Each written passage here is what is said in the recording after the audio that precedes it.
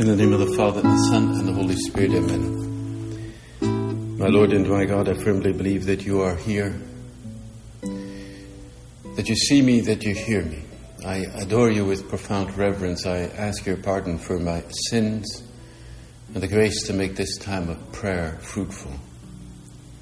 My Immaculate Mother, Saint Joseph, my Father and Lord, my guardian angel, intercede for me. Today, on the anniversary of the foundation of the Women's Branch and the foundation of the Priesthood Society of the Holy Cross, we will celebrate the Mass of Our Lady of Fair Love, of beautiful love, as a special reminder of the protection of our Blessed Mother in these two anniversaries. In 1930, February 14th fell on a Friday, the day of the week in which we especially remember the sacrifice of Christ on the cross, because our Father said God was intent on there being an innumerable crowd of women who would find Christ and follow him along the pathways of the earth, like those holy women that followed Jesus so closely with the apostles. And our Father would say that Our Lady's role was there too, because all of those who followed Christ had in some way the protection of our Blessed Mother. And he would say that our Opus Dei was born and developed under the mantle of Our Lady. It was born and developed. And now we're still in some way developing, in some way. We can picture the loving care of a mother and her children, some of them rather rambunctious, some of them very close and tender, but she protects them under her mantle. We know that famous painting, Regina Opus Dei, where we see Our Lady with some small people there under her mantle. But we also know Our Lady of Fair Love, both in the chapel of the University of Navarre and also the other one in Villa Tevere. It's Our Lady of Fair Love. And at the same time, we know that God had a special strategy in mind. He was able, in his providence, to set things up in time so that the Priesthood Society could also be founded on February 14th, the same day, but 13 years later, 1943. That in itself, though it might seem accidental or simply a coincidence, is actually, of course, an instrumentalizing by God of time. I mean, God has control over time. He has control over our inspirations in the sense that he's able to know when they happen. He's God. I mean, he has that power. And for him, for God, it could have been a strategy to underline the unity between men and women precisely through that link of the priests, a vehicle of that unity and a sign of unity, so that everything could be held together between men and women in the work. That there would not be one section that would be men and then they would eventually split off or something, or just one for priests, or that there would always be that unity. And it is always very beautiful for priests when we speak to our sisters. What we immediately pick up on is that we're not speaking to foreigners. We're speaking precisely to our sisters.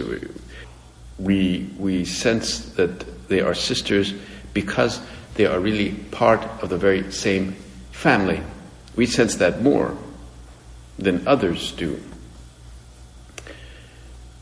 We understand that you care about our apostolate and we about yours, but it is part of the same family through this discrete channel of the priests that are like the bonds of unity that hold the two sections together. Of course, at first, our father was the only priest, and our father had this deep conviction that what he had started was from God. He had started, but it was from God. It was God who inspired him. And, of course, he needed priests, and there were lots of good priests around. They had good doctrine, they were generous, and he had recourse to them. But, as we know, they didn't always, they were very good, but they didn't always get it. They didn't always get the spirit of the work. He tried to form them, he tried to explain things, and some wanted to make a sort of a commitment to the work. They were very good, but it was not, strictly speaking, really possible. They had other commitments, and the canon law was slightly different at the time. So our father says this in 1944, recalling these times, he said, "But God soon made it clear to me that although they were good people, the priests, excellent, some of them, they were not the ones called to fulfill the mission which I outlined above. For this reason, in an earlier document, I determined that for some time, I would say until when, these priests should limit themselves to the administration of the sacraments, a strictly ecclesiastical function." So they would just celebrate Mass and your confessions. Nevertheless, since these priests could not really understand what the Lord was asking of us, especially in relation to the apostles of the women's section, 2 or 3 of them were like my crown of thorns, because they disoriented people and sowed confusion. Soon, I had to do without their help. From then on, I would call some priests who were not in any way connected to the work to hear the confessions of people in the work and to celebrate the liturgical ceremonies. This I did until we were able to find an appropriate solution to this fundamental necessity. So that was on February 14th, 1944, that he wrote this letter. I don't know what these crowns of thorns were suggesting to our father, but obviously they must have been suggesting these things to our sisters. Maybe they were saying, "Oh, you're very pious. You could be in a community of religious," or I don't know. That's what I'm guessing.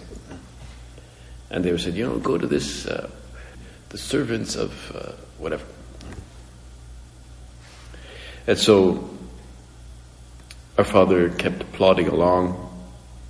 He said, so that there could be no doubt that it was he who was carrying out his work, our Lord added external signs. I had written, there would never be women in Opus Dei. Have no fear. Have no fear. I don't know who was fearing that. I'd never noticed that before. Have no fear. So somebody says, "Yeah, but what if it's okay." No. And a few days later, on February 14th, so that it would be seen that this thing was not mine, but against my inclination and against my will. I used to go to a house, an old lady of 80 who came to me for confession to celebrate Mass in the small oratory she had. And it was there in the Mass, after communion, that the women's section came to the world. When I had finished, I went straight to my confessor, who told me, "This is as much God's as all the rest." This old lady, it's interesting, this wasn't maybe a common practice, but she had her own little chapel there, and she must have been quite wealthy. And it was the home of Luz Casanova. She That's probably the reason why she had this chapel. She was the founder of the Apostolic Ladies, Las Damas, and she had this apostolate going, which probably, well, they were good people, but they had a certain religious connotation, and she was going to Our Father of Spiritual Direction, and that's where this light came to him. It's sometimes in Mass that we suddenly experience a deeper yearning for holiness. We get a kind of a light about the mystery of God that springs up within us, just within the Mass, as we hear something read or read the Gospel or hear the Gospel or hear a line from the ritual. Maybe you'll get that today too. You'll pick up on a word here or there in the Eucharistic prayer, in the offertory, these simple offertories. But this time, we get this, and our Father used to get this, but this time it was something bigger than usual. He understood that from now on, many women would be receiving God's call to join the mission of Opus Dei. The same mission that he had received years ago. Well, not that long ago at that time, but that they too could make it present in the middle of the world. It's as though our Lord himself were speaking to our Father. And he would have said something like, I noticed that you were not thinking too much about my daughters. I noticed too that you will no doubt want to include them in your apostolate, in your Raphael activities. You're going to include women in the future, are you not? Your spiritual direction that you're doing with women, it's not just for the Damas Apostolicas, however good they may be.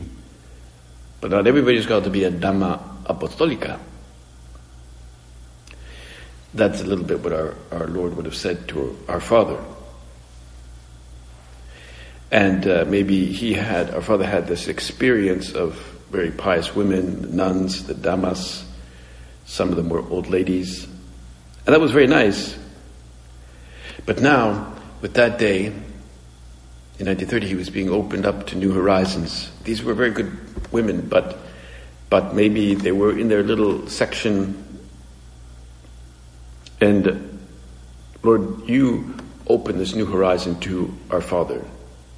You wanted to have these dynamic women who could speak well, who would be cheerful, good humor, who would have this sense of responsibility for the apostolate and the church. Naturally, our Father would say, God bless those nuns and those damas. But what about professors in university? What about women in the work field? What about nurses, industry, engineering? Can't they enter into there and be leaven there too? Now we might ask the question, why didn't our Father see this at first? When he saw Opus Dei on October 2nd, 1928, why didn't he see women there too? Well, one of the things our Father saw very clearly when he founded Opus Dei was the fraternal aspect. This was very strong. Young men together, encouraging themselves, often in a very anti-Catholic setting. And he could not immediately see how forming young men together and having that spirit of fraternity could work at the same time with women. And it required a much more social and political stability. And there were social reasons too. Catholic women and Catholic men, they just didn't socialize together. It just didn't happen. That was the society at the time. Maybe if he had founded Opus Dei today, it would have gone as one thing right away. But naturally, there was limitations to his understanding of how things would work. And one of them was the fraternity. He just couldn't see that. So now, this new light He, of course, understood that this came from God. And it was also the result of some at least, minimal development in the men. And it was a new light that he did not expect. It was both new, but it was also pretty obvious. That if it was going to be the universal call to sanctity, that it was obvious that it had to apply, obviously, to women. But not because he was kind of like enlightened, as we say, but simply because he received a new grace and it was part of the ordinary providence of God. What he saw that day, February 14th, 1930, was not a miracle. It was not, I don't know, he did not see the whole chapel light up with God coming down from a cloud, or seeing Our Lady like Bernadette Soubirous. It was not a big miracle. It was just the ordinary action of God's providence. He would say later that without women, Opus Dei would have been, he would say, lame, crippled, truncated, incomplete, incapacitated, bedridden, hamstrung, out of commission, handicapped, and definitely defective. Meaning if you're crippled, I mean, you exist, you're alive. I guess if you're crippled, maybe if you're bedridden, yeah, you're there. But there are a lot of roadblocks. There's a lot you can't do. If you're wheelchair bound, there's a lot of places you can't go. And years ago, there were never any provisions for people with wheelchairs. There's just nothing. There's so many places you could not go. There's just, people didn't think about it. They just thought, well, everybody must know how to go upstairs. And so people who were in wheelchairs were very, very limited. There were roadblocks everywhere for them. And so that's what Opus Dei was like. It was like being in a wheelchair. You just can't go anywhere without women. And of course, we know our Father expected a lot from you, from women, their initiatives, their wide-ranging apostolate. And he would say, I want you to be very happy, really happy. But then you have to be ready, he said, to place your feet in the same footsteps of the Lord himself. There you will be able to sanctify yourself. So walk in the same footsteps. Be ready to suffer, to follow him. And he talks about being ready to struggle, to take on the cross, to struggle against oneself, wherever you are. He talks about being very determined to be very loyal, truly faithful. This is what he said. He said, God expects a lot from you, but take this very much to heart. We will not do anything if we are not saints. We're not doing anything. We're not going to get advance. The apostolic works of the women's section have no limits at all latitudes. There are countless members of the women's section of Opus Dei who carry out on their sanctity and sanctifying work among women of all races and religions within the very heart of temporal structures. You each, he said, carry on among women works that are similar to those your brothers also do in the midst of the world.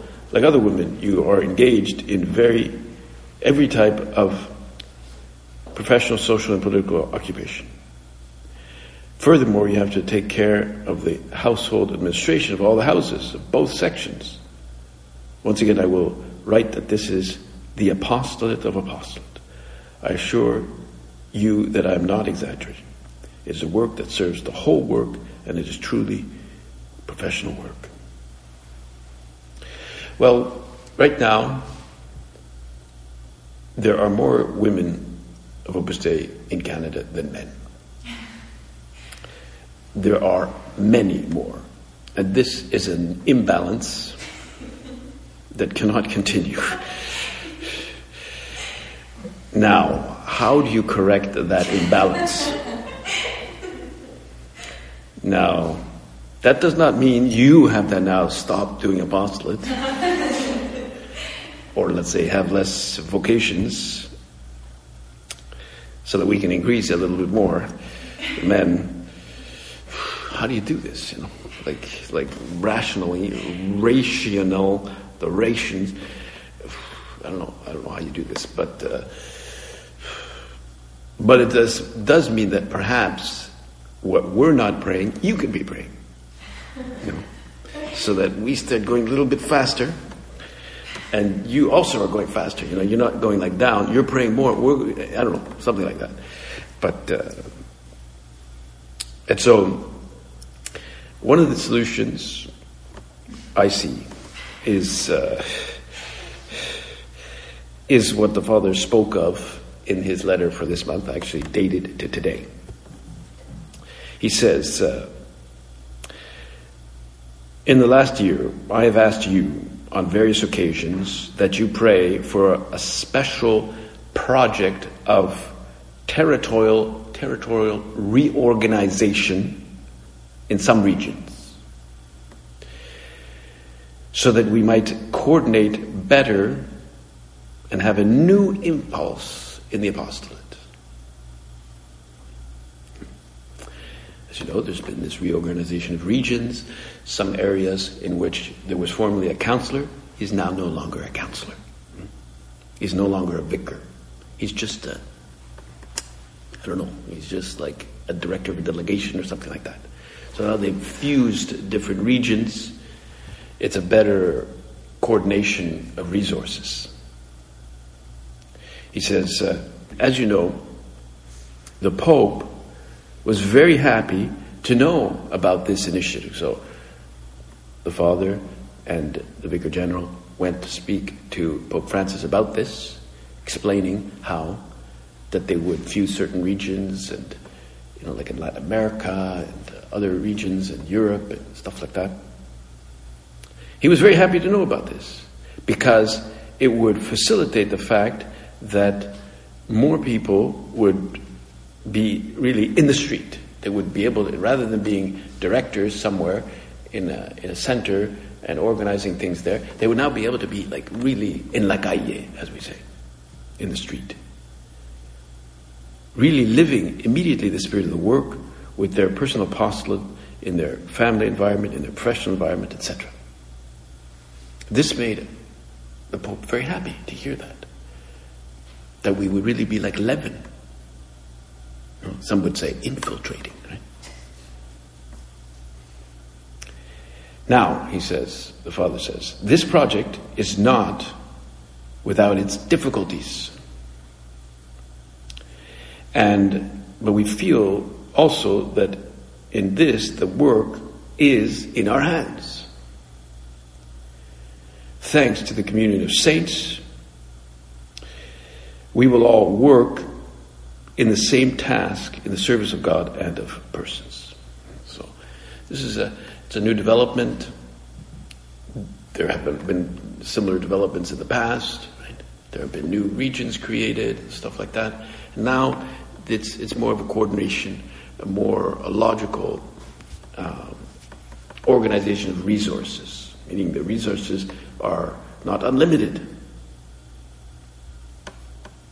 That's why part of this strategy, and one of the reasons it's difficult, is the whole question of the administrations, the apostolate of apostolates.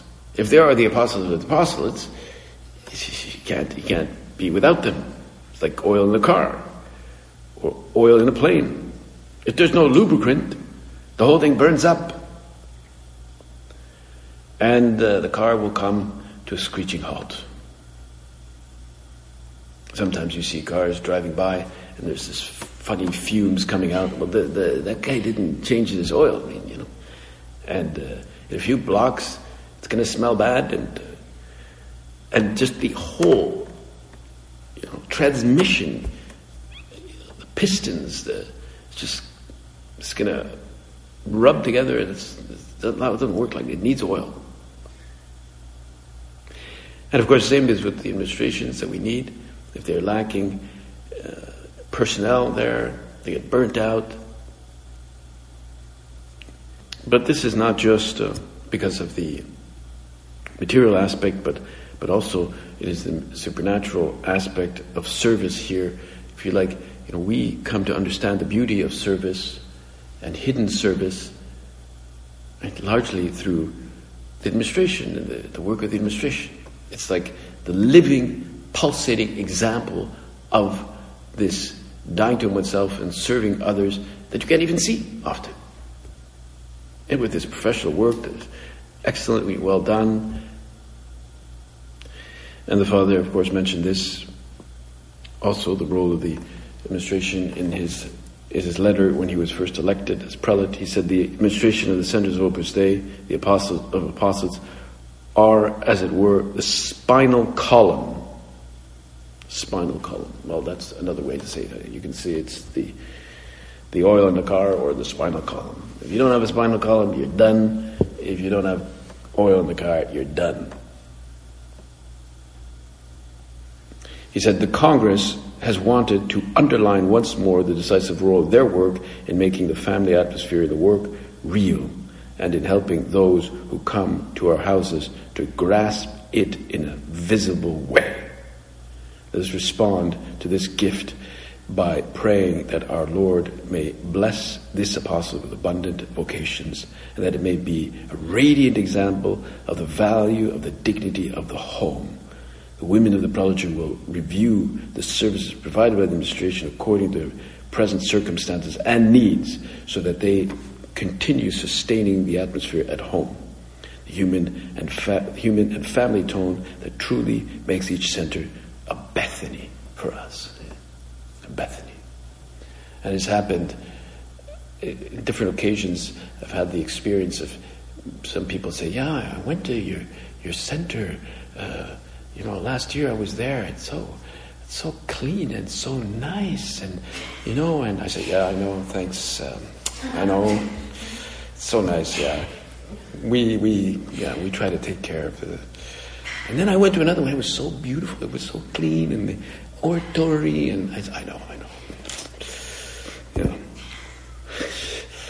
It's like they praise you for something you didn't even do.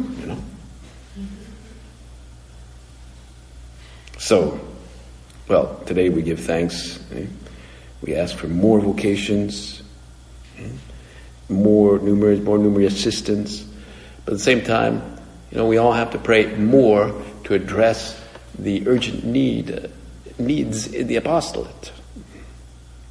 And so that, of course, when we pray for the women's branch, we pray also for the priests, so that there be more priests in the priestly society, so that way we get more integrated in the church. Every time there are more priests in the priestly society, it sort of integrates the work more deeply into the church.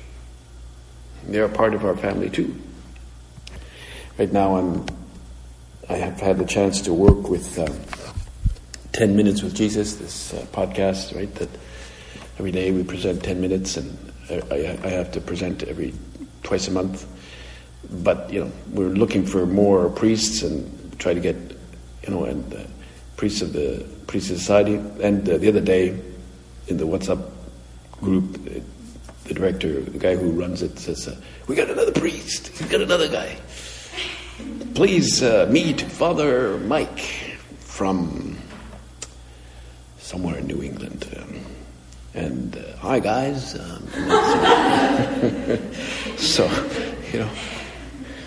So we said, yes, we have another guy. That means we had to preach less, a little bit less. So, and he says, I have 3 parishes. I'm also director of vocations, and I'm also teaching in the seminary. And like, whoa, this guy is a busy guy. And yet, he is going to help us. So let's pray for more vocations, both the women and the priests. And our Lord will bless us with an abundance of vocations this year. I thank you, my God, for the good resolutions, affections, and inspirations you've communicated to me in this meditation. I ask you all to put them into effect. My Immaculate Mother, Saint Joseph, my Father and Lord, my guardian angel, intercede for me.